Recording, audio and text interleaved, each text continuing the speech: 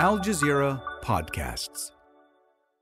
At least 5 people from the same family were killed when their car was attacked near Deir al-Balah in central Gaza. It happened on the main Salah al-Din road, where rescuers struggled to recover the bodies. Dozens of others have been injured. They've been taken to Al-Aqsa Hospital. It's a densely populated area and it's been targeted by multiple Israeli airstrikes in the last few weeks. Doctors Without Borders says an Israeli strike on Al-Mawasi on Monday night killed at least 2 people. This is where the military previously ordered Palestinians to go after declaring it a safe zone. In a statement, the charity says, quote, "Tonight, Israeli forces conducted an operation in Al-Mawasi Khan Yunis, where a shelter hosting Doctors Without Borders staff and their families was shelled. Ambulance crews have now reached the site, where at least 2 family members of our colleagues have been killed and 6 people have been wounded. We are horrified by what has taken place." The Palestine Red Crescent is saying a number of people have died due to starvation in Gaza. Israel has blocked supplies of humanitarian aid since the beginning of the war, allowing only a small number of trucks into the strip. Now, the World Food Programme says it's pausing deliveries to the north because the conditions are too dangerous. The US has asked the UN's top court not to order Israel's immediate withdrawal from occupied Palestinian territories.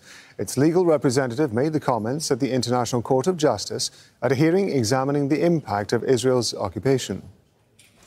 It would not, as some participants suggest, be conducive to achievement of the established framework to issue an opinion that calls for a unilateral, immediate, and unconditional withdrawal by Israel that does not account for Israel's legitimate security needs. International law does not provide for an occupation itself to be rendered unlawful or void, based either on its duration or on any violations of occupation law. The court should not find that Israel is legally obligated to immediately and unconditionally withdraw from occupied territory. The court can address the questions before it within the established framework based on the Land for Peace principle and within the parameters of established principles of occupation law. Well, Israel's continued to build its separation wall on Palestinian land, cutting off Palestinian communities. An earlier UN court ruling had said that the wall was illegal. One Palestinian activist says the wall has made life almost impossible, but Palestinians are determined to survive. On the Inside Story podcast, we're discussing how the conflict in Sudan, combined with insecurity and extreme weather patterns, has forced millions to the brink of famine in South Sudan. What can be done to resolve the hunger crisis? Listen and subscribe wherever you get your podcasts.